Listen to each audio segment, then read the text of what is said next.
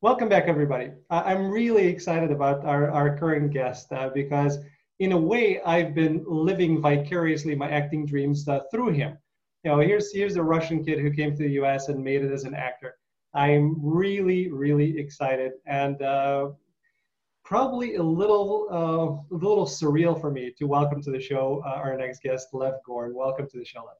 Thank you, Alan. Thank you very much. Thank you. It's my pleasure. I am completely, it's like, it's been 3 months, right? So I haven't really been this fanboy type anyway. And I speak to all sorts of people who I've been watching for the past 20 years. And it's totally normal. And I am, 99% there. But I have to admit that, when I get a call from Thomas Capacci or when I get a call from Lev Gorn and it shows up on my phone, I'm thinking, there's something very odd about this instant because 3 months ago, nobody knew I existed. And now I'm talking to Lev Gorn, I'm talking to Thomas Capacci. There's something just inherently beautiful about what happened. So, Well, that's very humbling, and thank you. Very excited. yeah. All right. So let's jump into your background a little bit. And again, we're going to talk about your projects, and I have a bunch of acting specific questions for you. But I came when I was 14 to the United States. Detroit was my first stop. A year later, I moved to Chicago. I think you were 11 when you came in. What was your path, and how did you kind of get started in the U.S.? Well, as you know, we actually, before we get into that, Okay. your cup just reminded me of a very interesting story. Your life is good, cup. um, I co-wrote a short script many years ago with a buddy, and we made it. Mm-hmm. And then we qualified for this festival. It's a festival, but it's more of a foundation called the Doorpost Film Project. Mm-hmm. And we were chosen as one of 15 filmmakers to make another movie. And they gave us 20 grand or whatever. They gave 20 grand to every single one.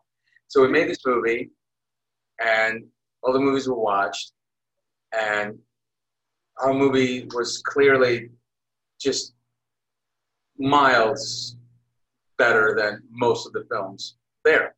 Mm-hmm. And I say that with the utmost humility, only because, we were legitimate writers, actors, we were in it. You can actually see it online. It's called Joe Mover. It's a fantastic story. And it was just, and the second film that we made was based on a feature. A feature was actually, we came with a feature based on it. It was called 1031. Mm-hmm. You can also see it online. It's a great little movie. So we went to the red carpet night, and there were three prizes giving out. For first place, 100,000. For second place, 30,000, and for last place, third place, 10,000. Okay. It was not even a doubt in my mind that $100,000 we would walk away. It was that everyone just knew it. Everyone was like, "You guys totally deserve it." Blah blah blah. One thing that we did not know, or maybe we didn't look at the rules, is that 70% of the voting went to friends and family. Oh. So we won. But 70%, and this one guy who made this movie, he was a minister, a Baptist minister. He had his entire congregation, 5,000 people, outvote everyone and everything.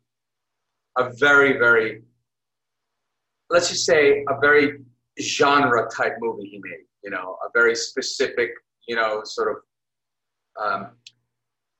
nothing to do with real life, but, and so we were flying back from Nashville. I had $400 in my account. It's my name. And I think my writing partner would have been less. And what I did in the airport I saw a feel-good stuff, like hats and shirts, and I bought a sweatshirt. Life is good sweatshirt, and I put it on, and that's what we got on the plane. And I don't know, the rest is history, I guess. But life is good, right? I needed to wear it. You did. Listen, it's especially with those small festivals. It's moving on from there, but getting to the Joe Mover, and we'll come back to your Americanization story in a minute. But Joe Mover was actually a little gift from the universe for me, talking about life is good, because I'm doing my prep on you, and yes, everybody knows I do 2-3 hours whatever on each guest before we meet. So I do my prep on you. I watch Joe Mover. As soon as I start watching, I even hear it. It's like I hear a voice. And then my eyes perk up. I start looking, and I immediately recognize the person who is your writing partner, because he was on my show a week before. Really? Absolutely. So Gabe was on my show. I immediately see him. I'm like, oh my God, wait a second. I stopped the movie because I'm thinking there's no way that this is Gabe, because he looks like Gabe and it sounds like Gabe, but I'm watching Lev's film. I don't understand how this is. So it's our film. Yeah. So I stop the movie. I see that it's Gabe. I reach out to Gabe. I'm like, dude, I'm watching in prep for Lev's interview, and I'm watching your movie. And in the interview, he actually mentioned that he, co-wrote and co-directed a couple of films. Because I had so many questions, we never got to that. So then the whole thing came together. Moreover, I see somebody else that I recognize. Paul is there. Paul has not been on my show, but I know Paul really well just because I've seen him everywhere. And I know him because you and him were both on The Wire. And you were, working together on The Wire. I start looking at the dates, things start to line up. I'm thinking, okay, this is great. So what we didn't get to do, which I really wanted to, but the timing didn't work out. Gabe and I were going to have Gabe join us and surprise you on this video, saying, "Hey, buddy, that's we made this movie together." And then you made 1031, and you continued to work together. So the whole beauty of the acting world and how close people are in our little acting universe. It seems like it's huge, but it's not. It's a pretty small place. Yeah. So that to me was really, really cool. So I did watch it's very cool, and they're both very close friends of mine.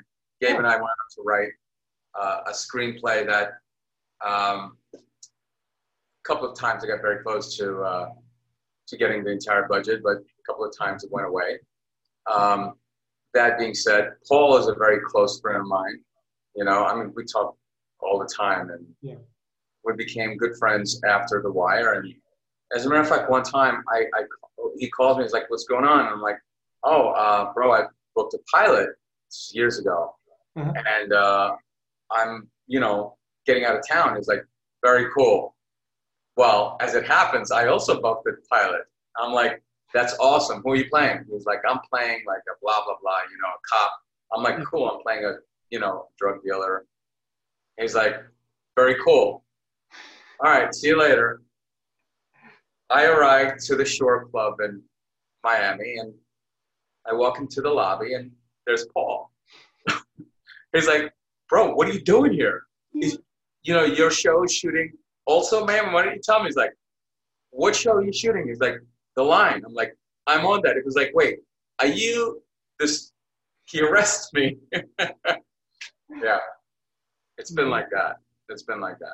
Yeah. It's awesome. I love that. It's just these are the little things. And did you know, by the way, that I don't know, I'm sure Gabe told you, but you and Gabe met on Gabe's first feature film that he was ever on. I think that was my first one also. For you, it was not the first. It was the second, and I know you had a couple of shorts before that. At least based on your IMDb Pro, which may or may not be accurate. I found. Wait, are you talking about Crimson Tide? Nope. Nope. You met on. Okay, I'm gonna look this Oh wait, up. I know what we met on. That was I Oh, know. What you're talking about before I did a movie, and that's yeah. on there. Yeah. Hang on, I'll tell you. Da, da, da, da, da. Live. I think I know the movie. This is a funny Well, story. you've done a few, so I can certainly understand that. You know, for me, it's much easier. I've done a lot less projects, so I can tell you which ones I've been on. But here's what you've done before that. So Crimson Knights was your first, then Sucker Punch, Keen, Unbridled, and then Straightforward. That's the one that you met on. That's right. Keen was a crazy experience. Yeah, I mean they all had crazy experiences. You know, Crimson Tide was the very first one where I was supposed to play a vampire, and I'm like, okay, and so I show up and was supposed to, you know, I play the piano or whatever, and Yeah. I was supposed to seduce this girl, and I mean, I was so green, and they're like, oh, great, can you do this without your shirt? I'm like, okay, no problem, you know, and it's like, do you think you can take your pants off? I'm like, do you really need me to? Oh yeah, it's important because she's this and she's like in Italy and blah blah. I said, okay, I'll take my pants off. And then they're like, you know, you guys look so good together. Maybe you guys can both take your, you know, your underwear off and stuff like that. And I was like, okay, I'm out of here. I'll put my shit on, and I was out. Wow. Uh, That's again reality of acting, right? That's reality. that's like the stereotype, you know what I mean? They're like, hey, Yeah. don't you feel more comfortable without your shirt? It was real. Okay. Thank you. I wasn't going to be asking about that project, but now I'm glad that it came up. It's one of those things that happen to you, you know. Wow. That's very cool. So going back and kind of just so you know, more probably for my curiosity than anybody else's, but I know you studied in Detroit, and I know you're a New York guy. So how did Detroit come about? And that's what made me think of where did you come? Did you come to Detroit and then you moved to New York? What was your kind of American transition? No, I came to New York, Okay. Brooklyn, and was always in New York, but I wanted to go to grad school Hmm. because I was, you know, in my mid-20s and things weren't really moving. I felt like I needed more training. And so I auditioned. I think they were called Straw Hats. I forget the name, but it's where you audition for a number of grad schools. Okay. And then they call you back. The ones that are interested, they call you back for an Mhm. interview. And they called me back. And, you know, I went there to study. It's a 3-year program. They actually pay you. Nice. More than 20 years ago. They paid you like $500 a week. And an apartment at that time was like $275 a week, a really nice 1-bedroom apartment. And so I was there. I spent a year. It was Wayne State, you know, I thought it was a Hillbilly repertory company. You know, we did a lot of, but I wanted to play. They had this system where they start you off with smaller roles, and the lead roles are really played mostly by the last year, you know. And I was like, no, man, no, that role I want, you know. Yeah. So I had a lot of angst, and I felt very safe there. And as a crazy New York actor, I was like, wait, this feels like I'm in school. This doesn't feel like a performance program, which is what it was supposed to be based, right? Yep. And so, which is kind of cool doing 3 shows a week, 3 different shows. So you're really doing a repertoire, which is the way a real theater company worked always. I think now it's not possible, you know, it just doesn't work that way. But you would do 3 different shows in repertory. That's what a repertory company is, you know. So in the end of the year, I decided not to come back, you know. Went back to the grind of New York City. Hey, it worked out, right? Yeah. No, I love Detroit. I love the people. Um, yeah, it's an awesome place. You know, nice people. The teachers, professors were really nice. You know, I didn't want to be in a scholarly situation. I wanted to be like, hey, if you are the best for the job, then you should be the one playing it. But I also understand from a standpoint where you're a senior, you can't be playing like a peripheral role. Yeah, because then it's showcase and all the other stuff. So Yeah, I get it. Yeah, Detroit for me will always be special because that was the first place that I came to in the United States. really. Yeah, And where did you live in Detroit? we lived in Oak Park, so it was a suburb, kind of north, I think. Now people in Detroit are going to be mad at me for not remembering, but it was uh, it was. I went to freshman year of high school there before we moved to Chicago, and I still have a ton of friends and relatives in Detroit. You know, if it wasn't for COVID, we'd be there at least a few times a year. Oh, really? Yeah, we go, we visit. I have aunts and uncles that are there. My cousins are there. It's kind of still my second home. I actually, when my wife and I were dating and we were already engaged, and I took her to Detroit to meet a lot of the extended family. We didn't tell anybody we were coming. We went in. Matrix was just came out at that time, so we went with my cousin and his girlfriend at that time. We went to a movie theater. Again, not telling anybody that I'm there. We went to the movie theater. I kid you not, this felt like Twilight Zone because half the movie theater stood up and said hello because they were my relatives. I thought my wife was going to leave me right there and run. Wait, why? I don't know. It was just such a surreal moment where you're walking in, half the theater gets But it up. was an accident. It just was coincidence that they all happened to be there. Everybody went to see Matrix, and we just went. It was one of those moments, and like with the extended family, a lot of them you don't see, and you don't, some of them you really don't really know. So like half the movie theater standing up and saying hello was just one of those really interesting moments in my life. But that's Detroit. So a lot of the Russian kind of community in Detroit, I have some sort of a relation to. And it's a big community, a lot of Russians. Again, big is a relative term, right? Nothing compared to New York, nothing compared to Chicago, but it's a substantial, Russian, Ukrainian kind of Jewish community. Is there Russian food stores there? There's Russian food store. A person who is my second cousin's father used to own the Russian food store, or one of them. There were a number of those. There's a Russian newspaper. There's a Russian radio station. Again, kind of they had those things. It's not to the point.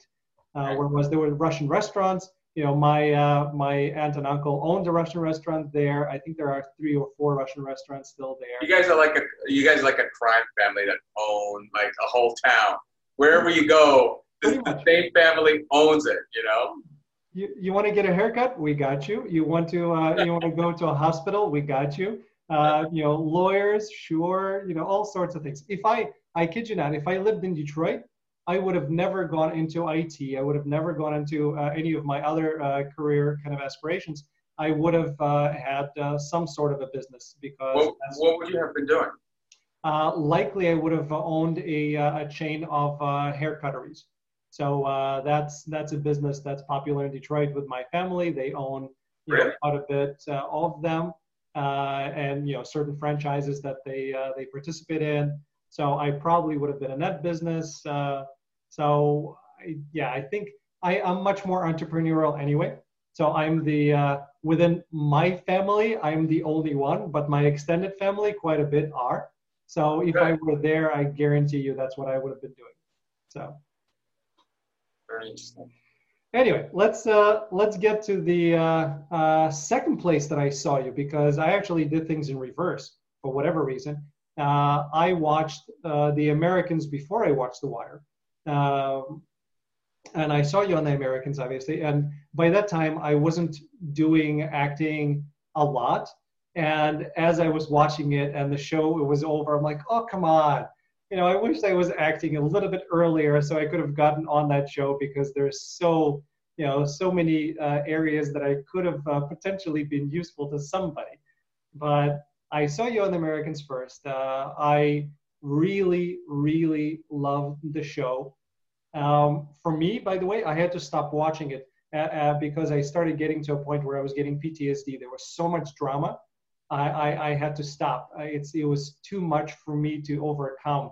And the moment where the two of them basically had to kill an innocent woman because she just happened to be in the warehouse, and the older woman, the older yeah, and that whole scene, it was just so emotional for me. I had to take a break, and then I said, okay, I'll watch it at some point. I'll finish it, but I just couldn't take it anymore. It was so dramatic for me, but I loved it.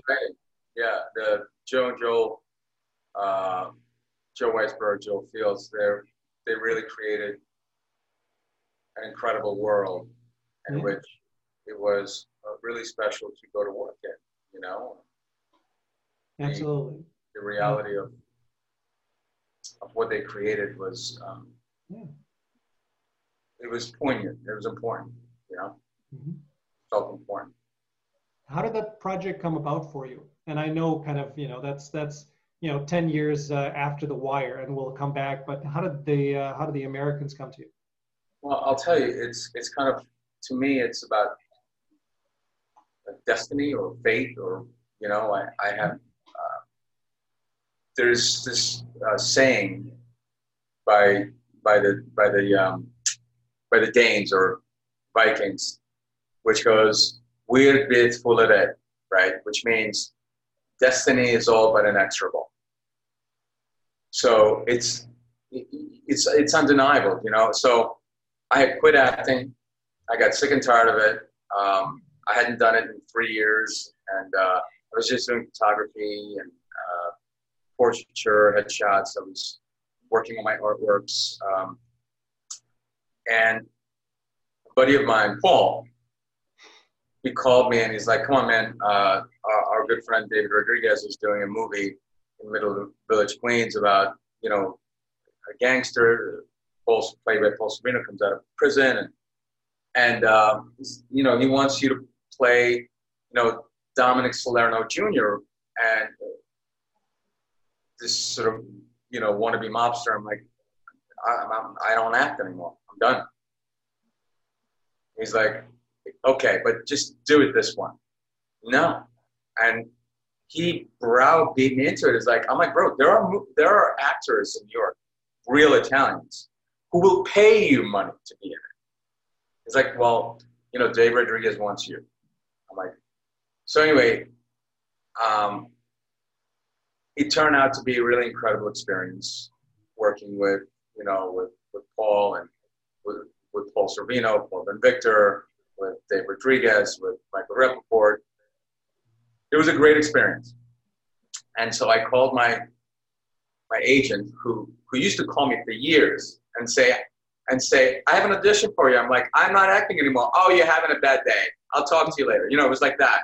So I called her and I said, "Look, I understand I don't have to make $20,000 a year to get this great health insurance. Yeah. And I need health insurance. So let's do that." She goes, "Okay, but you can't be an asshole." I'm like, "Actually, that's probably not going to happen because I am an asshole, Yeah. Meaning I'm not going to go to everything that she wants me to go to, Yep. And so I think I went to one audition or something, or I said I was going to go and I didn't because I thought it was going to be crap. I don't remember what it was. Anyway, this audition came along for the Americans. I went in. They must have liked me, and then I think I came back 2 more times. And, I met the Jays. They're wonderful. We had great conversation. And a guy named Alan Arkin's son. Yeah. He's fantastic. He was the directing producer, and he really fought for me. Really, really fought for me, because it's between me and another guy who's a very good actor. and I wound up getting it, and and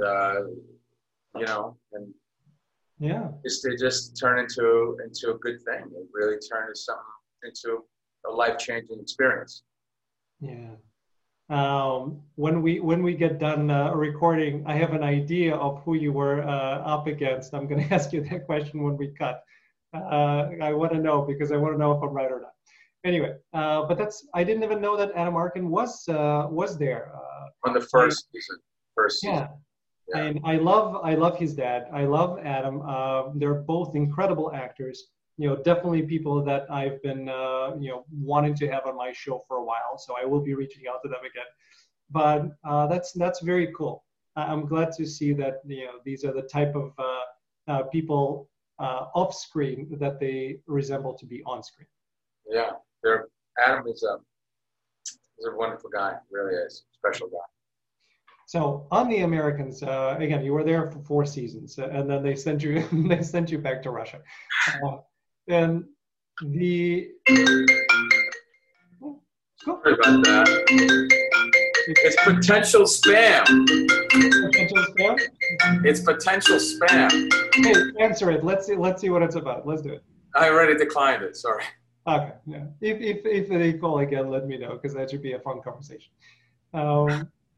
By the way, my best friend, he lives for those. Anytime he gets somebody that he knows is just busting his chops, he spends as much time as possible doing the same thing to them. And his eyes light up when he gets one of those calls because he can just be himself and have fun on the phone. That's. Well, what does he do? Is he like, why don't you give me a number and I'll call you back? Wait, hold on. I'm trying to expand this window. I don't know what's going on. Yeah. How do you expand the window? I see you just fine, so I don't know what's on yours. But the window that I'm looking at is tiny. You should, so up on the top. Oh, here we go. We're back. Okay, there you go. So yeah, he basically just talks to them, and depending on who it is, and especially if he senses that these are people who are not just spammers, but these are people who are trying to do some harm and trying to get your information. Oh, he goes off, and he specifically learned words in different languages because when he knows that people are from another country, he speaks those swear words to them at some point during the conversation. So this is what my best friend does. But back to The Americans for a second. So you get to work with, again, some Russian-speaking people, and you get to work with actors who were not Russian, native Russian speakers. Who did pretty well, I thought. Carrie did pretty well. Matthew did pretty well. So what was it like, again, in terms of the dynamics behind the scenes? I know that they probably were working with dialect coaches, but did anybody come up to the Russian guys and say, okay, am I doing this right? Well, what's happening here?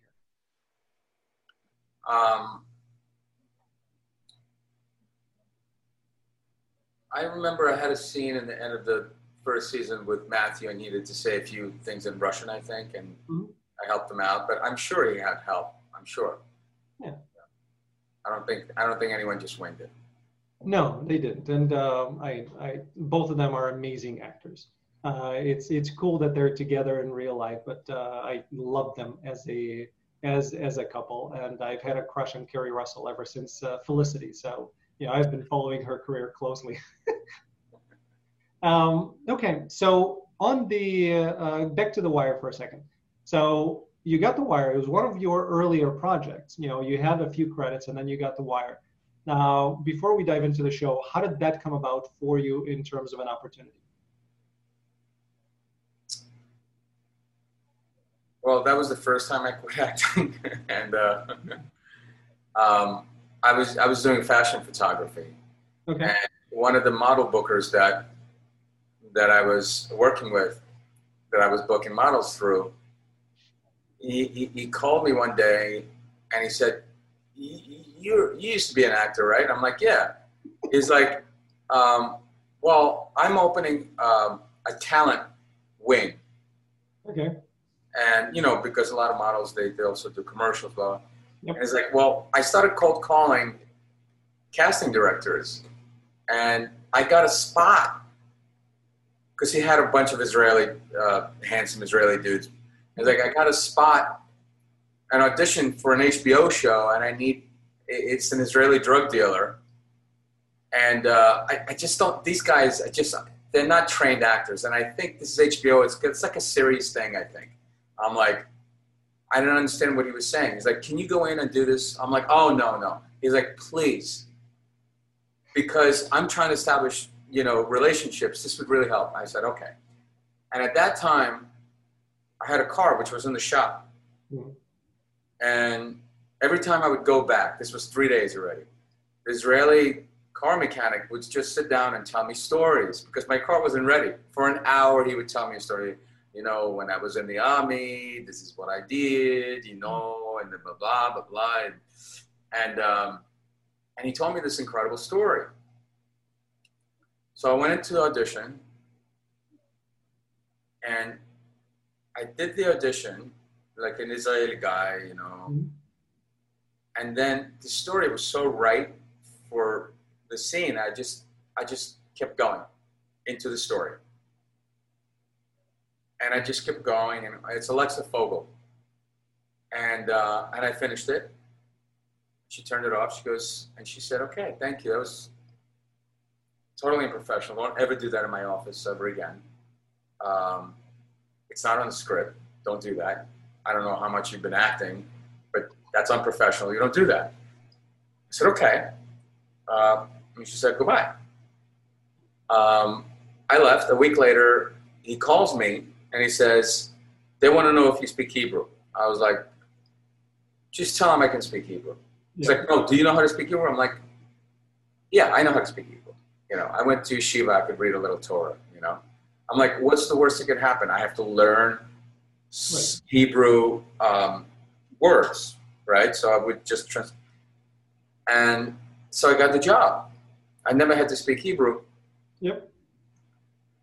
And, I showed up my very first day, my first scene ever on TV.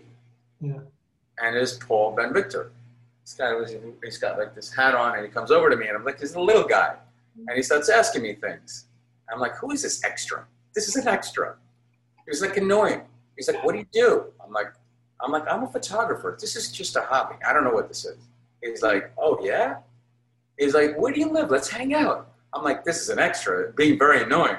Anyway, we wound up becoming very good friends after that, but that was my first scene was, yeah. And I think it's, and the director of that was Steve Schill, who I recently reconnected with on an NBC show that I did a year ago now, 2 years ago, which he executive produced,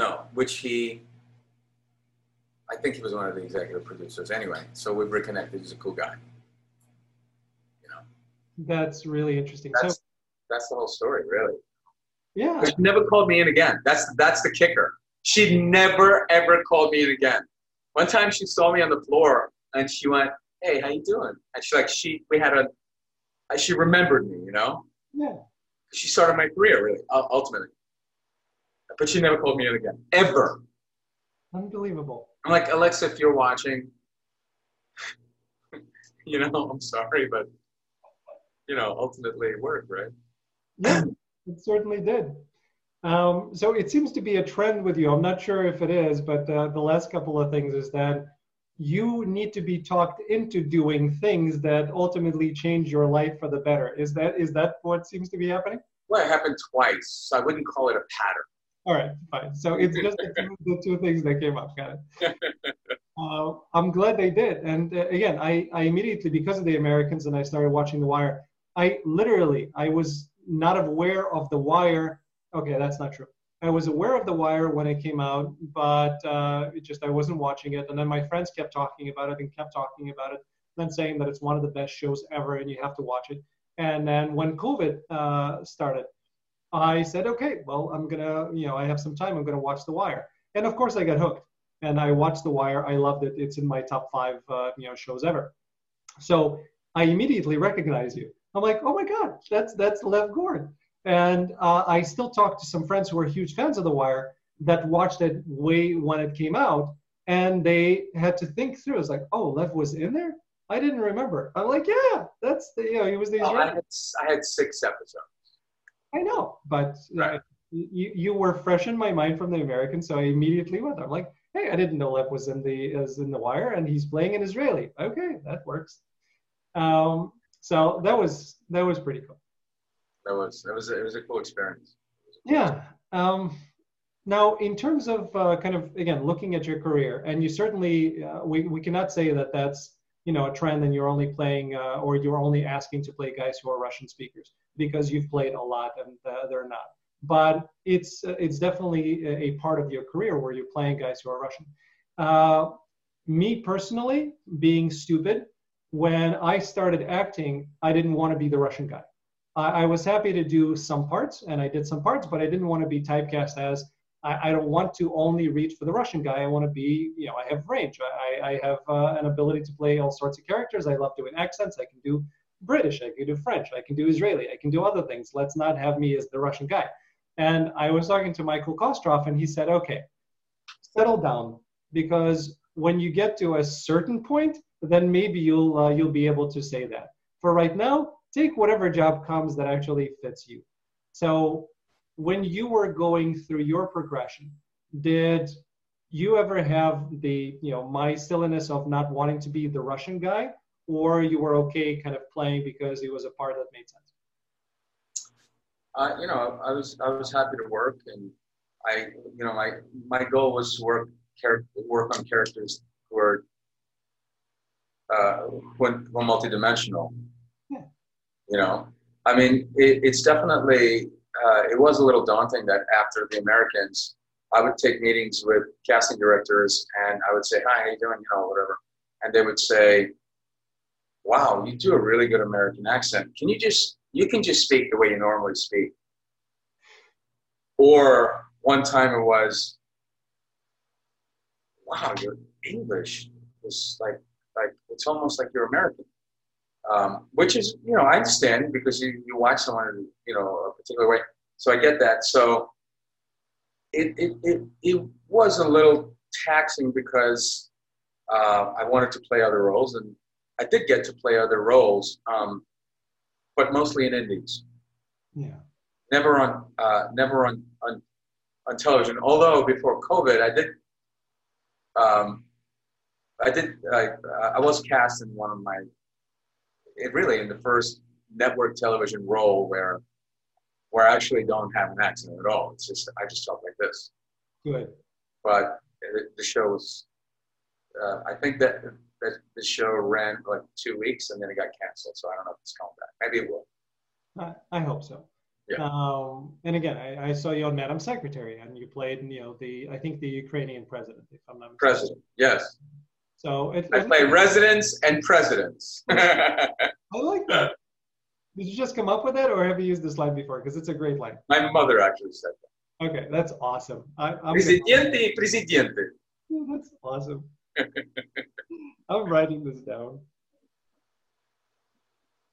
That is awesome. I love that.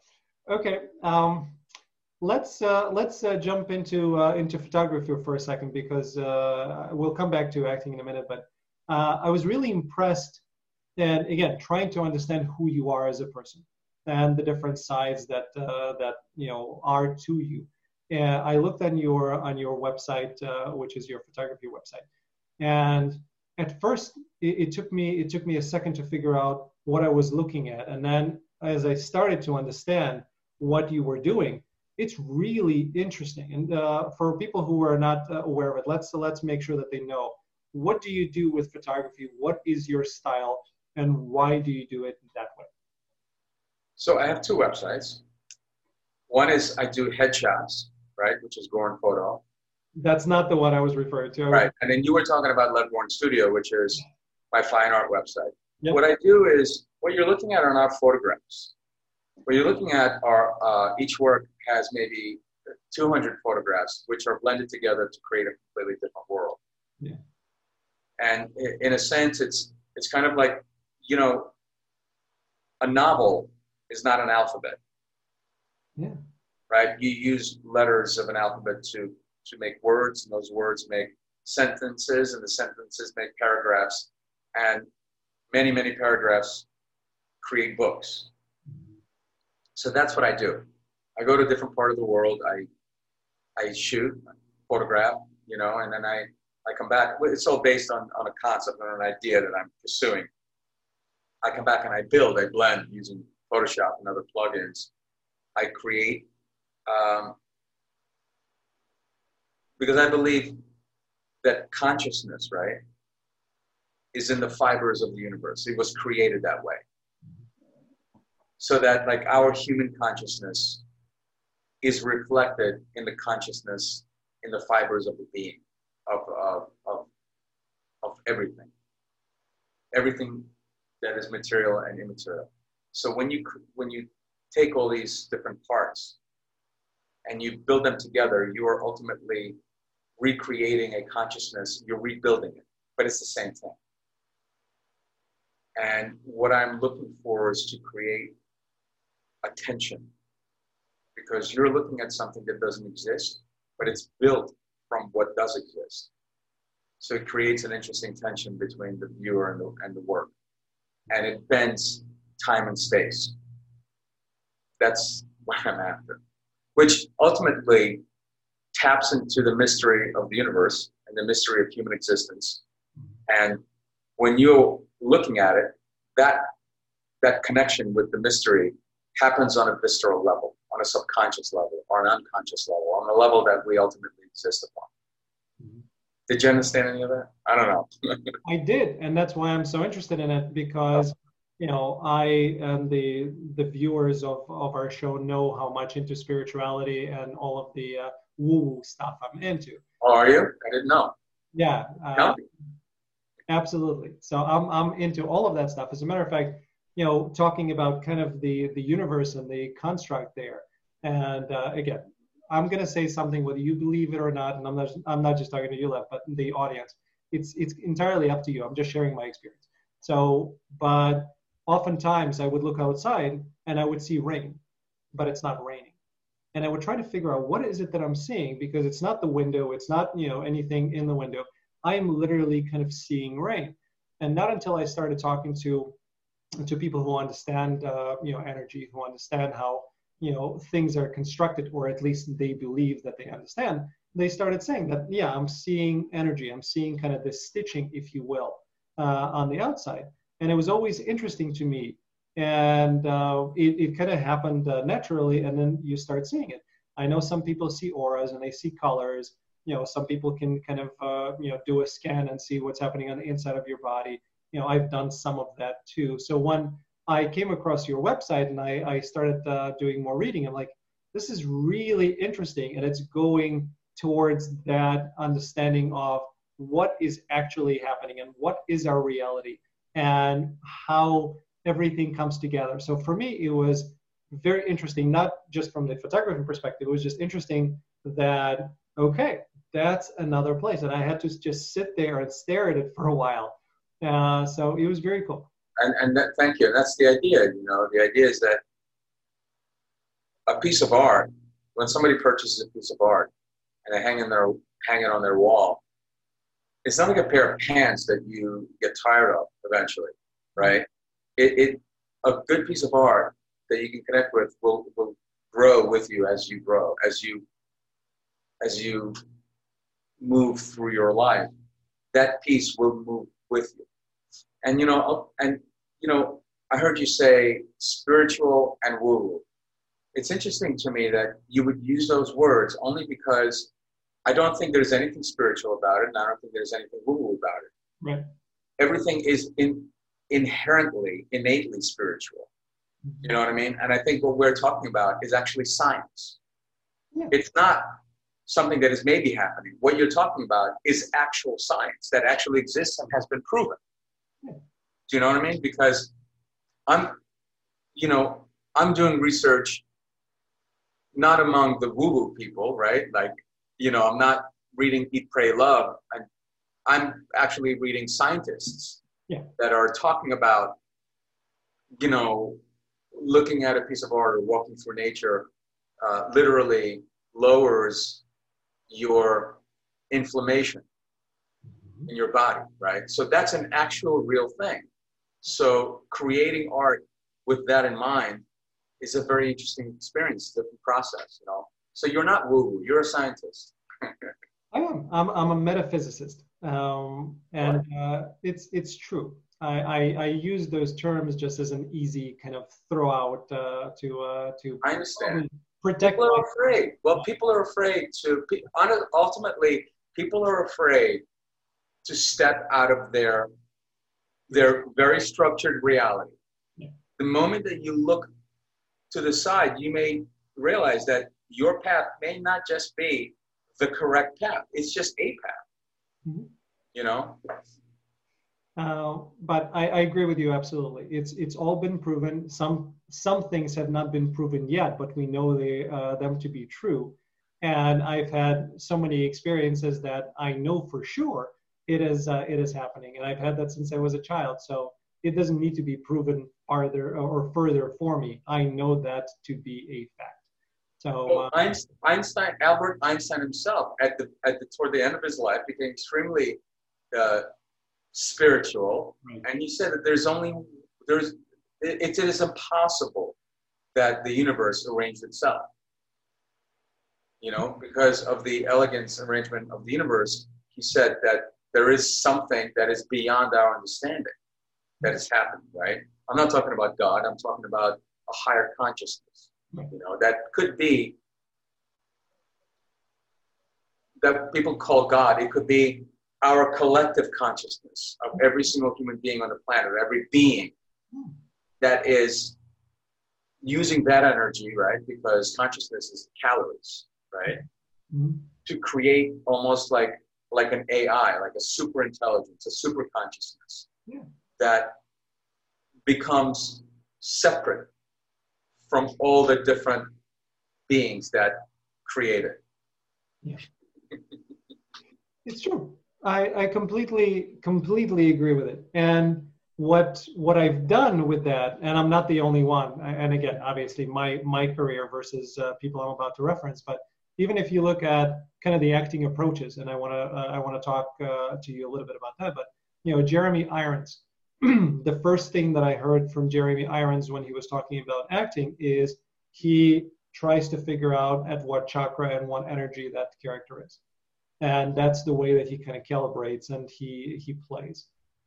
People are using these concepts of metaphysics. They're using concepts of energy in order to properly express. And I use that for my own calibration, because when I start reading something, right, I get my sides. I start getting kind of an impression of, you know, what is this person? What are they? How do they talk? How do they walk? What is the physicality? What kind of energy is this person? And then I start, you know, that's one of my ways of introducing myself to a character. So that's just my particular way, but I employ the things that make me in order to bring that to a role. And I know others do the same. So for me, it's a natural part of it. And the first time, by the way, that I've noticed, and this is not acting specific, but the first time that I've noticed that there is something going on is when I was a little kid. And, you know, I was always into girls and always trying to impress girls. I was a little kid and I liked a girl and I wanted to hug her. And as I went in for the hug, there seemed to be and I didn't understand any of this, but there seemed to be a field, a bubble between the two of us that as I got closer, that bubble was just pushing me away. And I made a very specific mental note of that person is not ready for your hug and you're feeling this. And I knew that, and I didn't understand why. I had no concepts, but I had an inherent understanding that that's the way that the universe worked. So for me, you know, doing this and feeling kind of the energy around, that was ingrained since I was a kid because I physically experienced it. It's fascinating. It really is. You know, some people are just much more tapped in from birth, because I believe that we come to Earth through our mothers at different levels of evolution. Right. Psychospiritual evolution. You know, um, I think some people become the Dalai Lama. Some people become a construction worker. Some people become an artist. All of those people share the same value, the same soul. It's just we have different purposes, and I believe our purposes are based on our psychospiritual evolution at the point of entry into the world. You know? So I think that there's a level of evolution that you've already experienced that allows you to see that. You know, I've never seen that. I've never experienced that. I certainly know when a girl is not into me.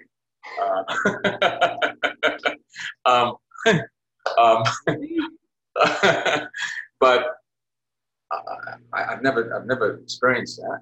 You know?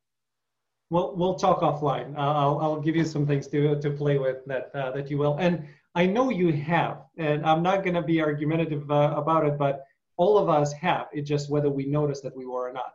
For instance, when you're sitting somewhere, do you know, even though you're not looking at a person, you just know that somebody is looking at you and they're feeling it? Because in Russian we have this little phrase that's called "spinным мозгом чувствую." In English, it's the same idea where you feel like you don't know what's happening, but you feel that there is somebody looking at you. Yes. Yes. So that is nothing more than, again, if we look at ourselves and if we think of ourselves in that regard, and guys, this applies to acting as well, so you can absolutely use it. But if all of us are, energetic beings, and there is energy, and again, talking about the science, if you have me, around me, there are many different kind of energetic bubbles, if you will. And those bubbles extend to a certain locale. So all of us are walking around and these bubbles are touching each other. So the fact that you are looking this way and there's something behind it doesn't mean that there is not a bubble and a part that's connected to you that you're feeling. So when somebody is in that space, like me with that girl getting way too close, and it becomes more and more dense as you get closer to the body, you're feeling that bubble, that there's something in your periphery. Right. So it's a very scientific way of understanding it, just whether we choose to believe it or we ignore it, but all of us have experienced it. It's interesting you talk about when we feel about that someone is looking at us. One of the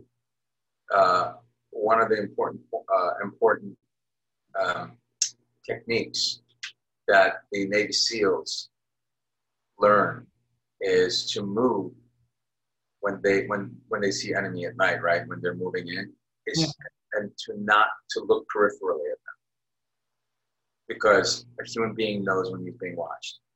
Yeah. So they don't make direct eye contact, even with the back of the enemy. Mm-hmm. Isn't that interesting?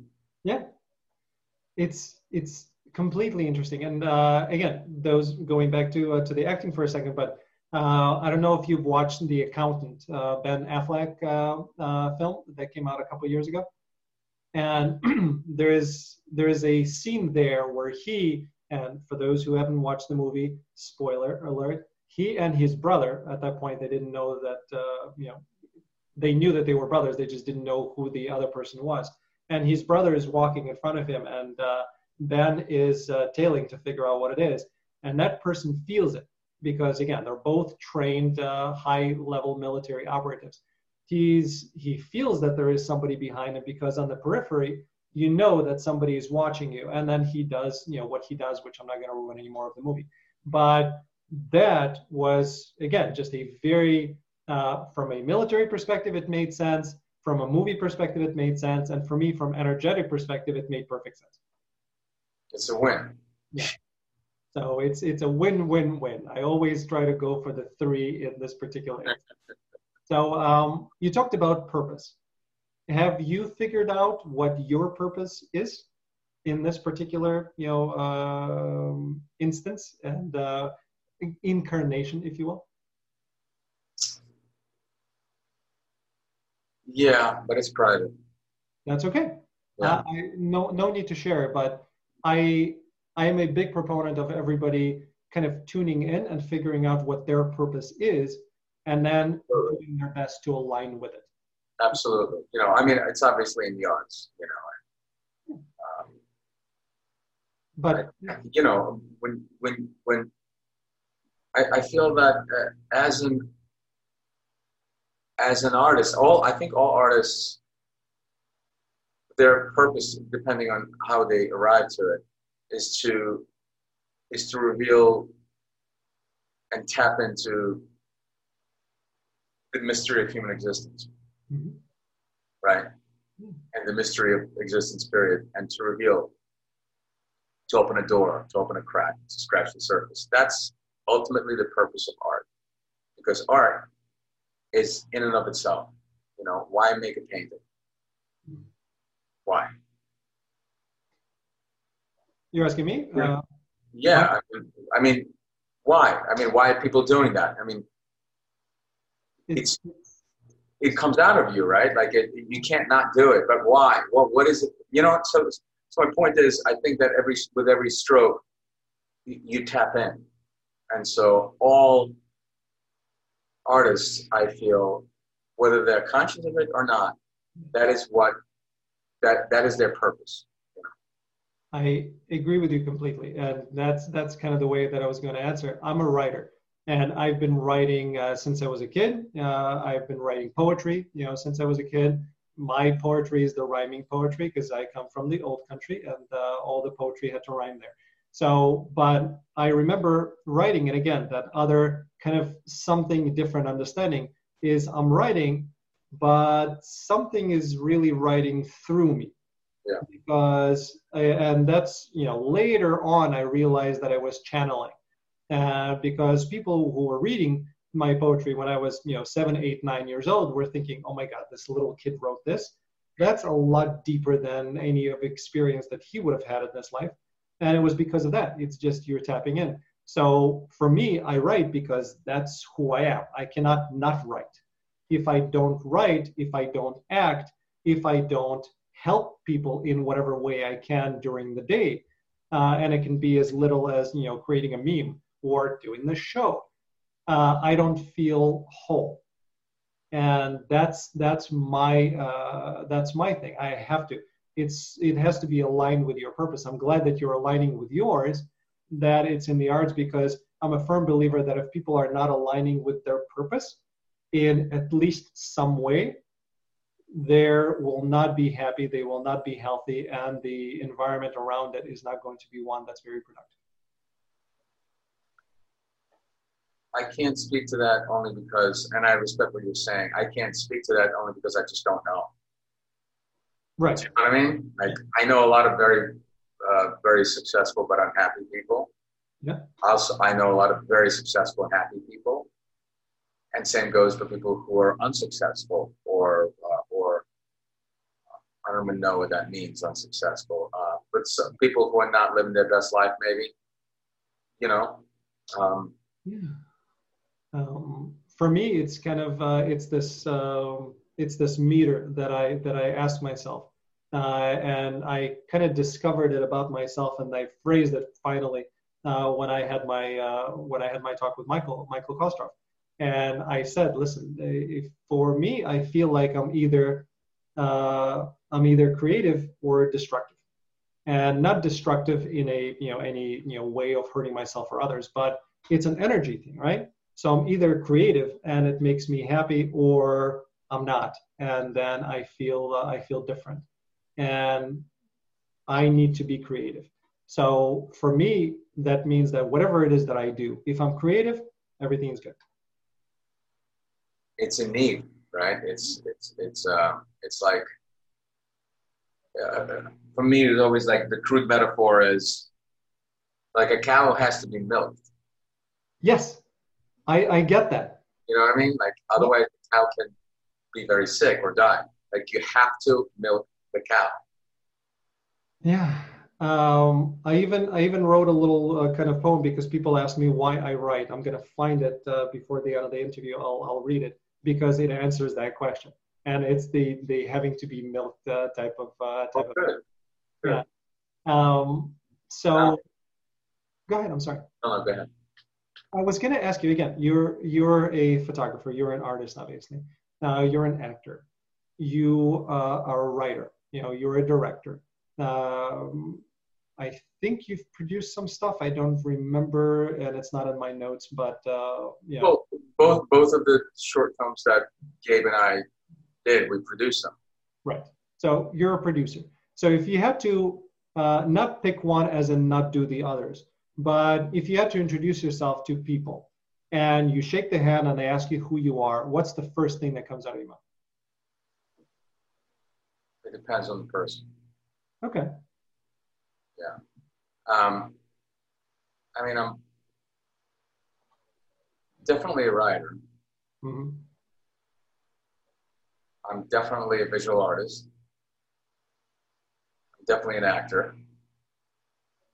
I'm definitely a photographer. Yeah. So, I directed 2 short films, and I'm going to direct a feature film. I'm in the process of, raising dough, and Mm-hmm.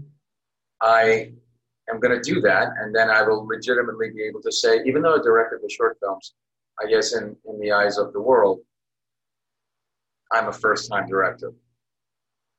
Right. I am, in the eyes of the industry. So as a first-time director, once I direct the feature, I am a director. And I don't feel like a first-time director, but it's an exciting thing. So I guess I'll be able to add to that writer, director, actor, artist. So which one comes first for you?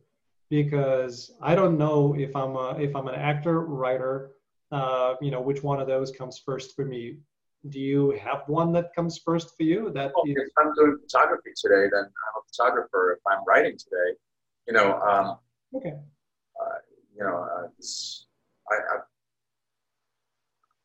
I write every day. I became, 8-hour a day writer during COVID. So, So I'm a writer. I'm a writer. That's when I talk to people, unless they know I'm an actor, I just say, well, what do you do? I'm a writer.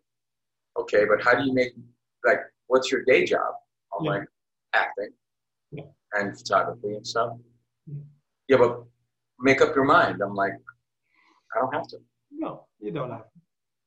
Yeah. So it's like that, It's if I'm pitching a movie, I'm pitching my script to make a movie. I'm a writer director. Everybody knows I'm an actor once I'm in a room with producers. They know that, But I'm not trying to sell the script to get made as an actor. I am getting my script made as a writer director. That's what I'm doing, Yeah.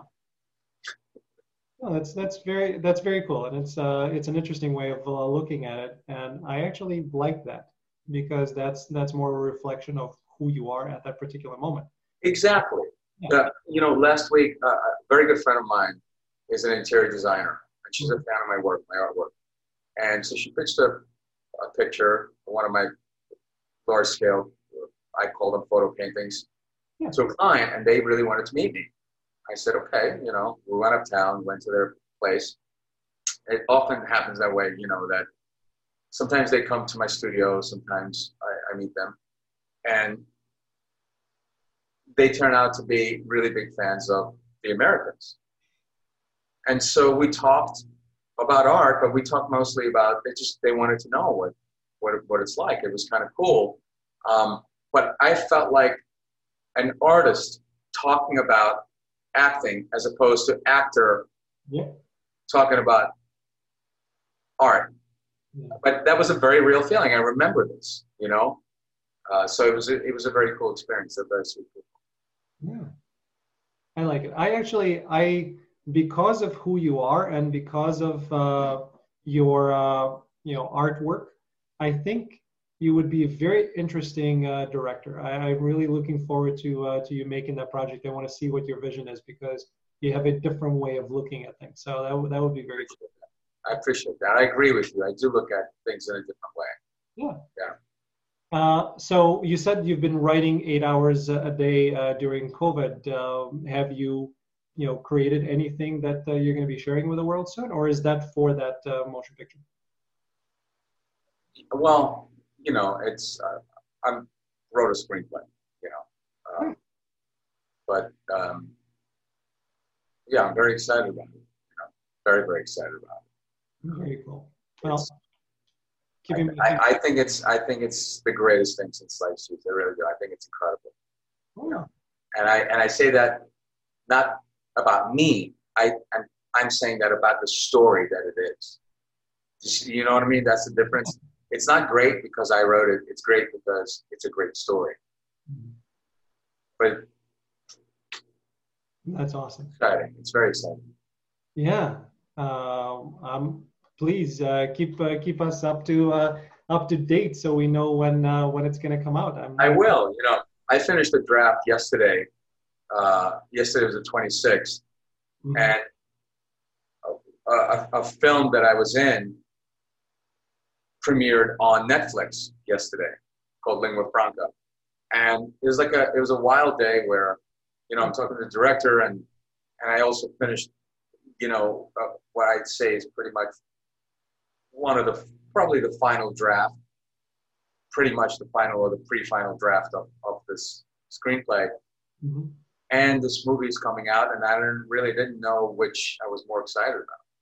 I was excited about both, obviously. But this is a very cool movie, which I have to plug. It's called Lingua Franca. It's a love story, an unrequited love story. Quite beautiful, gorgeous. What's the name of the movie? Because obviously I didn't do enough research in this particular case. What's the name? I'm going to check it out on Netflix. Lingua Franca. Like the French language, but Lingua Franca, which actually means the international language. Yeah. It's a gorgeous, gorgeous story. It's a very special story. Is that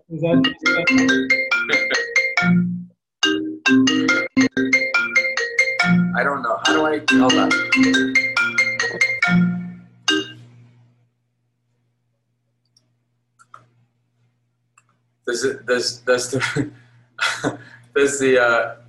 Does your recording pick that up?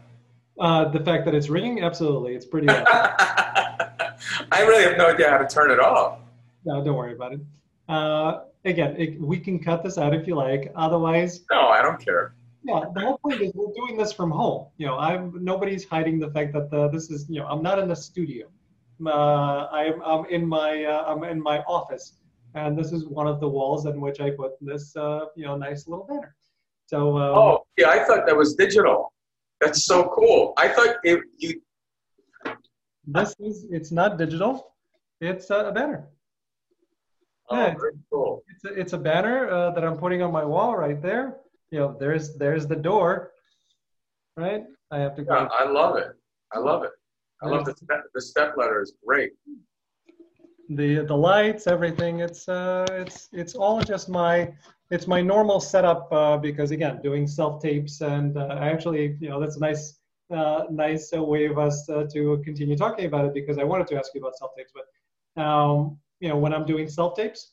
Over this comes another type of material to cover it up. I do my self tapes. I have all of my setup here, and I started doing the show with a different shot for my main computer over there. But then people could see kind of the whole room, and it was just a little busy. So then I transitioned here. I finally got my background. So no, nothing digital is going to look as good. I tried doing things, it doesn't look as real. I wanted to create a real background. I ordered it, hung it up, and now it's kind of a permanent fixture. I mean, I love it. I think it's great.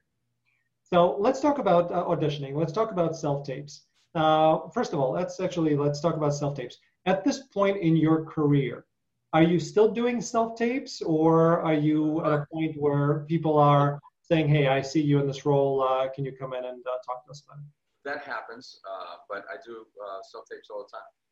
Okay. It's just the reality, everyone does self-tapes, and I guarantee you actors who you think just go from movie to movie being cast, I guarantee you they do quite quite a few self-tape. It's just the way it is. You know, as a director, you know, you want to see the audition. You want to see the person. You want to see the actor read your material. You know, and you know, unless it's a really sort of, you know, high-profile thing, but it happens all the time. I get you. By the way, you're a little quieter now. I don't know if you fixed something, but can we go back up on the volume? Did you do anything on your end, or? No, I think I just started doing a sexy voice, maybe. Oh, well, then continue on with that. I'm sure the ladies who are watching this are going to be very happy with it. Okay, so you're still doing self-tapes. That's cool. And are you doing, again, everybody has their own audition prep. Do you have an audition prep that works for you, that you've been able to kind of perfect over time? Well, I think it's crucial to work with a coach. Okay. I work with, I think, an amazing coach who's also a very good friend of mine. And working with him has been a profound, really groundbreaking experience, you know, to where I just said, okay, just about every audition, probably for a solid year. Yeah, all of, I'd say, 2019. And so I think having a great coach, you know, you get material and, you know, you read it and you work on it and then you go to your coach and then you work on it together and then you continue working on it and let that evolve and then just, you know, and let it go and do the audition. So I think that's a crucial thing that, shockingly to me, very few actors use coaches. Yeah. Very few. And I think that's a game changer. I really do. For me, you know, right now all is different anyway, and there's not that a ton of auditions already, but I used it when I had my kind of the big auditions, and some of the other ones I didn't. But you know, when I used a coach, and I used a wonderful coach who's also a former casting, actually not former, she's a casting director, and in Chicago. She got me to a point where I was on a check avail on a Showtime series for a recurring guest star role. So I didn't get it. I think at that point I was just in awe of being considered for a recurring guest star on a Showtime series. But yeah, she definitely got me there. So I think all of the ones that I really have used a coach on, I've gone farther on. So yeah, I think I'll start using a coach on every one of my auditions then. I would do that. You know, I mean, you know, a lot of TV doesn't have a tremendous amount of subtext. Mm-hmm. Probably most TV doesn't have any subtext. It's pretty much on the page. You know, a lot. I'm not saying all the roles, but I'm just saying a lot of the roles, they're just delivering information. You know, and I think trying to find any kind of subtext is shooting yourself in the foot, and sometimes it just has to be a very straightforward thing, and you just kind of have to know what that is, you know, whether you feel it or you know it or somebody tells you. And I think that there are roles that are more complex, or scenes that are more complex. I don't think roles that need numerous layers, and having, you know, I entirely trust myself, my ability, my talent to get pretty deep, but I can't direct myself, you know? So having a coach, you know, look at a moment and go, your stakes are at 75%, and what if you did this? And then immediately you go to, you know, 100, and it's amazing because you don't see it, and somebody else can. And so So it's really rewarding on a simply creative artist level to do an audition like that. I mean, it's nice to get it. There is one audition that I did, one soft tape, that I still keep because to me that's the gold standard and where I want to be every time. Wow. Yeah. Okay. And I watch it once in a while to just remind myself that that's the level you need to be on all the time. Yeah. Very cool. Yeah. And do you use, and again, you don't have to share this. I know that some actors, some very well-known actors are using coaches on set. Is that something that you've done, or you've only used a coach for auditions? I use coach. I work with a coach when I have a job, but not on set. Okay. I would if I needed it. Absolutely. 100%. I think, I don't know. I've never heard of people using coaches on set. Really? Okay. Yeah. Children, I don't know. Not really. Voice coaches, yeah, accents, but I never heard of somebody using an acting coach. But then again, I only know what I did. I don't know what other people do. Yeah. My information, because I haven't been on those sets, but my information comes from Warner Laughlin and some of the other acting coaches that I've talked to. Warner Laughlin, and I don't have the information to say that, she was on set with these people I'm about to mention, but Ryan Reynolds, Amy Adams, she has a bunch of. I could see that. I mean, these are people who are carrying the movie. Right. Absolutely. Why not? No. I see that. Yeah. Why wouldn't you use a coach if you are the movie? Yeah, I would. Yeah. If I get to that point, I certainly will, because what I found in my short career at this point is that some scenes, and we do a lot of takes. So you're doing a scene and you're completely in it, and it works well, and you're at the emotional level that you need to be. And then you're doing another take and it's not quite there, and then another take and it's not there at all, and then it comes back again. So like I really, if the movie was riding on me, or if I'm in a really series regular or some sort of a role that requires, I definitely would have a coach with me on set. But how do you know that something is not quite right? That means you're watching yourself, right? 100%. I completely agree with that. So what I'm saying to you is that work, I think, has to happen beforehand. Mm-hmm.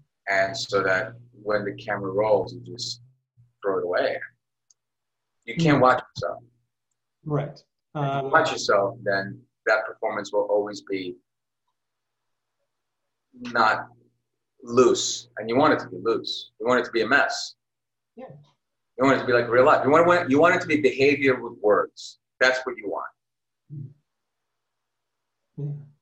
Yeah. The context, by the way, of my previous statement was tears, right? So when I was doing a very emotional scene, in some, I'm really there, I'm connected, and the tears are flowing.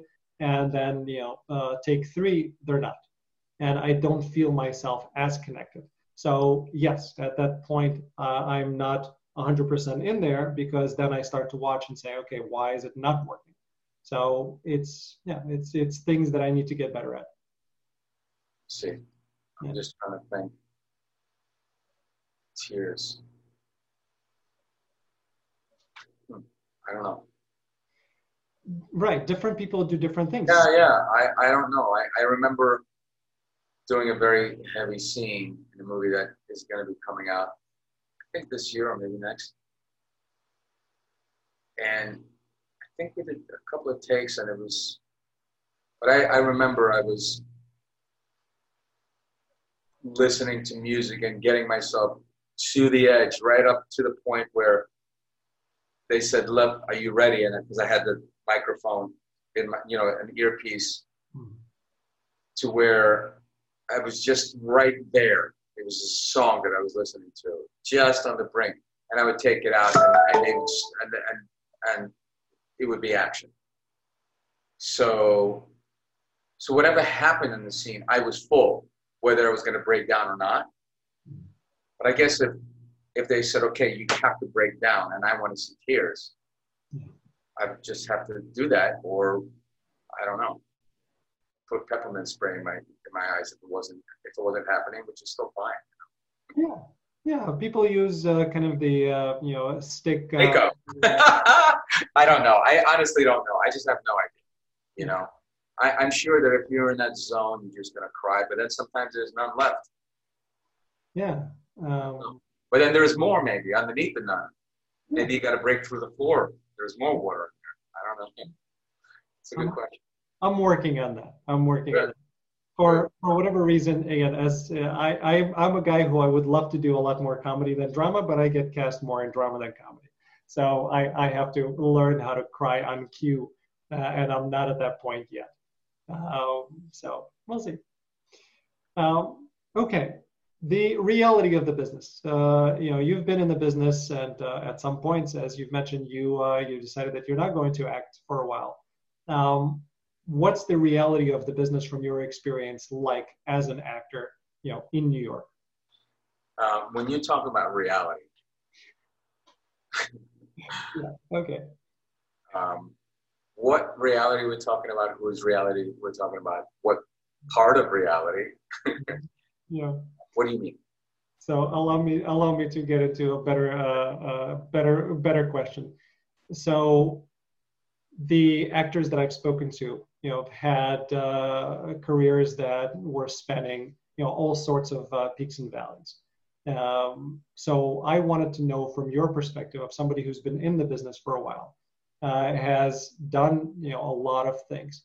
What has been your reality? It doesn't seem like it was a simple ride. At some point you quit. What is the reality of, hey, I started out and I needed to kind of do this because this is me, but I wasn't making enough money and I had to do something else. And at some point I was questioning whether I'm good enough. Like, everybody has their own reality. What was your journey? Well, I always did headshots, as sometimes I had to do a lot more, sometimes I had to do a lot less, right? So I was, supplemented my income. When I started doing the Americans, I kind of didn't have to do that anymore, but I did anyway because I love doing it, And, from the moment I started doing the Americans, that's probably maybe 8 years ago now, maybe 9. Right?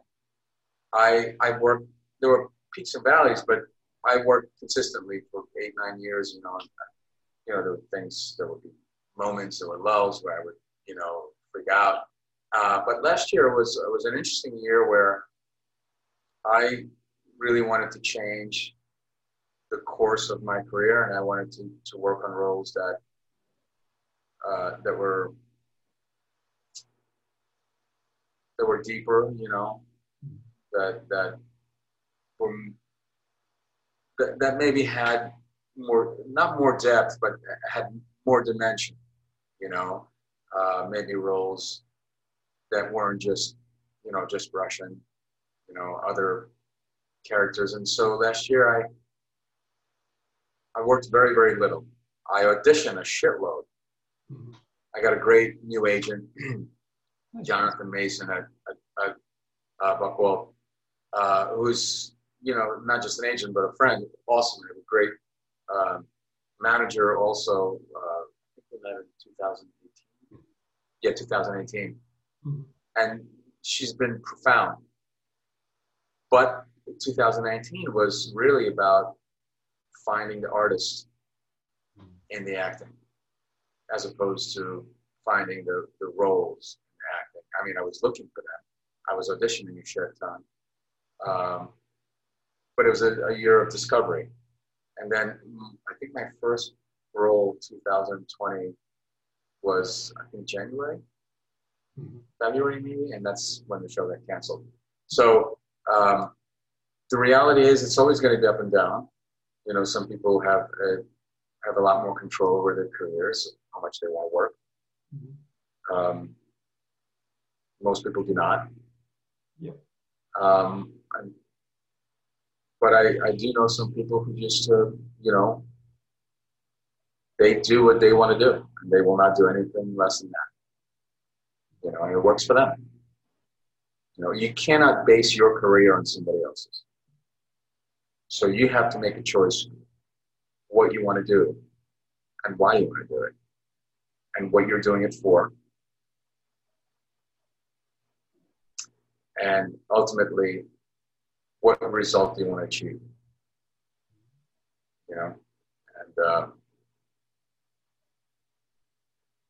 those are questions that are important to ask, other than I'm going to book that role. Yeah. Does that answer it? Is that reality or is that non-reality? That's your reality, and that's reality. That's what I wanted to know. Yeah. Because it's for me and for the people watching. They want to know what it actually is like, right? As I was looking at at your career, which you alluded to before, but as I was looking, in that space between The Wire and The Americans, I saw some gaps and lean things. And it begged the question, which was actually on my list to ask, of what was happening during the time. And you said, hey, for 3 years I didn't work. So that's reality. And I want to get to that part because most of the actors that I speak to, their reality is not continuous red carpets and 18 bedroom houses in LA. Most are there because that's who they are. They love the art. They're working actors, and the reality is that. And that's kind of what I want. Reality, it's a pretty good reality, Yeah. To be able to do what you love and what you're good at and get paid for it and have a living, it's great. That's the reality that I want. I never aspired to be a movie star. I always aspired to be in interesting productions, playing interesting characters, and enjoying what I do. That's what I wanted to do. Great. I think that sounds like a great goal. And at whatever level, it's achievable because if I get to a certain level where people recognize me and I get to do that, that's great. If I get to do that in much smaller productions and indies and shorts, I'm still. And that's when we're talking about what is the unsuccessful person. My definition of success is, am I fulfilled doing what it is that I do? Am I enjoying it? Yes, it's a success. That's it. I love that. That's a very practical way at looking at fulfillment. Yeah. Otherwise, again, seeing Pippin on Broadway was a huge eye-opener for me because I saw a lot of myself in Pippin. And it scared me. And, watching Hamilton, and when he's saying, you strike me like a person who's never satisfied, because I'm never satisfied. I know that feeling. And that's not a very healthy feeling. So I had to really kind of continue to dig deep and try to figure out what is a practical approach to it. Because if I'm continuing striving for some unachievable greatness, I'm not going to be enjoying this experience, and that's not going to be a very happy life for me. So yes, but Alan, you cannot have a material solution to a spiritual dilemma. No. It is not possible. And thinking that something is going to satisfy as an artist is delusional. It'll never, ever, ever, ever happen. Not for you, not for a single artist out there. That is the nature of this. And if you feel satisfied, you just leave. Go to Club Med forever. It's not going to happen. It's just not going to happen. I mean, I remember talking about this just the other day on a date. They're like, yes, but that's unhealthy. I'm like, I don't care. Right. Do you understand that I don't care? The idea is to strive. Mm-hmm. Man of La Mancha, Mm-hmm. What's the song? To reach the unreachable star. That's an artist. You're always reaching for the unreachable star. When you get that role, it's amazing. You're doing it. Amazing. It's done. It's done. It's not a job you go to. It is a job you do, and then you move on. Right. Even a great role like Arcady on The Americans, you did it. What's next? Mm-hmm. You know? I know, and I'm trying to figure out what is it that can be done to marry being an artist and striving for things that have incredibly low probability of material success, and trying to marry those two. And I have not found it yet, so I'm still searching for it. But I know the feeling. I know what you're saying. And the only, my reality when we get down to it is I'm a 45-year-old man living in Chicago. I believe I have some talent when it comes to acting. I have talents when it comes to writing. I have talents when it comes to a lot of things. So I have 2 kids. I have a wife. We have to make sure that we pay for our kids' college education. We support our lifestyle. So if I continue striving and letting it all there without trying to marry it with some level of financial stability, I'll probably be getting divorced very soon. So it's that part where I'm trying to figure out what can I do to be the creative, to be the artist, to continue striving and not have the, a job where I get to sit in a desk all day feeling completely unfulfilled and hating the existence of it. So it's that thing. And I think maybe that's what my life is about. And once I figure out what it is, I can hopefully help other people do the same. I mean, I find it to be ambitious and reputable, and I think that's great. I really do. Yeah. And I think it ultimately comes down to priority. Yeah. Right? It's like if you said to me, you know what, I'm leaving my wife and my kids to pursue acting full time. I'm going to get a little, apartment. I'm going to eat a baked potato every day and, whatever it is. I would say you're insane, but I respect your choice. Mm-hmm. But you're not doing that. You're choosing your family and stability and children. And I think that's a great choice, and I respect that. And I don't think that's crazy. I think that's quite a beautiful thing. I really do. I don't have children, but I hear it's all the rage. Yeah, it's an interesting life that we lead and the choices that we have to make. So my ambition is, whether it's this show or something else, is to marry my creativity with something that the world that we live in is actually interested in paying for, so I can have a balance of me being me, but still be grounded in the reality of my responsibilities. Alan, I have the perfect job for that. What is it? You should be a film producer. Film producer? Absolutely. Find a project, champion it, find the financing, and make it happen. I'm telling you, you're a master of organization. You have a skill set that most actors do not. And also you're earnest and you're honest. So I believe you when you say to me, hey, I have a great project and you've got to make this. Only because there is no agenda. You just wholeheartedly believe in what you're doing. So I really want to inspire you to do that. To find a project that you want to champion and knock on every door. I mean, you're getting to whoever you really want to get to, right, and make that happen. And I think that not only you'll find a financial reward there, you'll find a great creative reward as well. And you even may find a role in some of these movies to play. It's a great idea. Thank you, Lev. I did not think about that at all, but it makes perfect sense now that you talk about it, because I get huge, enormous, genuine satisfaction out of putting people in the right situations. See that. So that would definitely be something that's fulfilling. That would be something that is a part of the business. That would be something that's incredibly creative. I would definitely enjoy it and can see myself doing that for the rest of my life. And yeah, okay. The only advice that I would give to that Yeah. is never look at a project in terms of what role can I play. You have to totally separate yourself from that, Right. completely. Yeah. You know what I mean?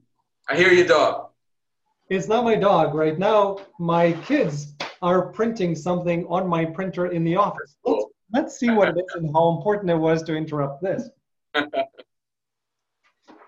So this is what my kids have printed. I think it's important. I think so. So one of them is going to be knocking on the door or trying to open it very quietly and try to get it. So we'll make sure that that's recorded. See, guys, this is what it's about. This is live during COVID. Yeah, see, the door is opening. Go ahead, come in. We already talked about you. Come in, say hi to Lev. Hi, you're not on camera. Hi. Hi. Lev, this is my daughter Annette, and everybody in the audience, this is my daughter Annette. Annette is going to be turning 16. That is beautiful. And Annette decided to print something, which is right here, sweetie. Right here, this one. It's my flower. Yes. Thank you. Have fun. Bye. We are definitely not cutting this out. So yeah, I really like that idea of a film producer. That makes a lot of sense to me. I mean, it makes. Yeah. Excuse me for a second. No,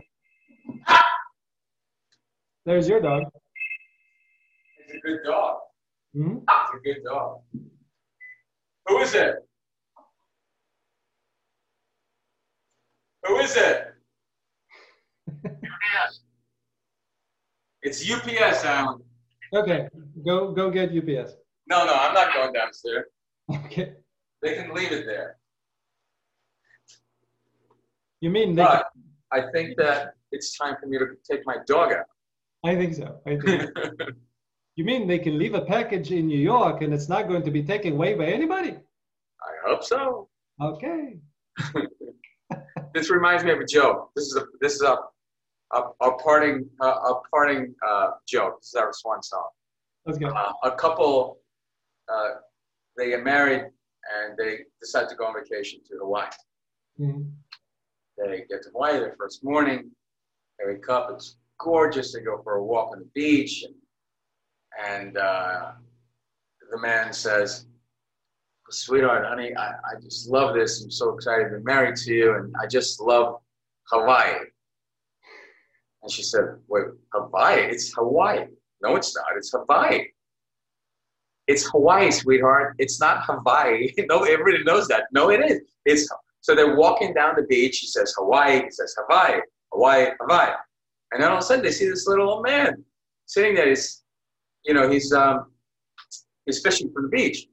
He said, "Let's ask the local." So she comes up to him. "Excuse me, sir. Could you tell us what's the correct way to pronounce this island? Is it Hawaii or Hawaii?" He goes, "Hawaii." And her husband says, "You see? Thank you very much, sir." He says, "You're welcome." Absolutely. This is a dad joke. Yeah. No, and it's a dad joke. It's a Jewish joke. I love it. And it's brilliant. I think it's brilliant. It's perfect. It's perfect. It's Great speaking with you. Thank you for having me. Thank you so much, Lev.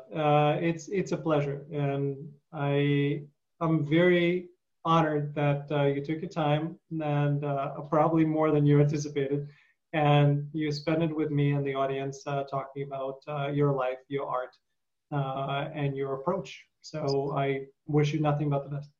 Thank you so much, Alan. Take care. Yeah, likewise. Thank you to everybody for tuning in. We know you love acting as much as we do. That's why we do this. Okay. That's why we do this. Okay.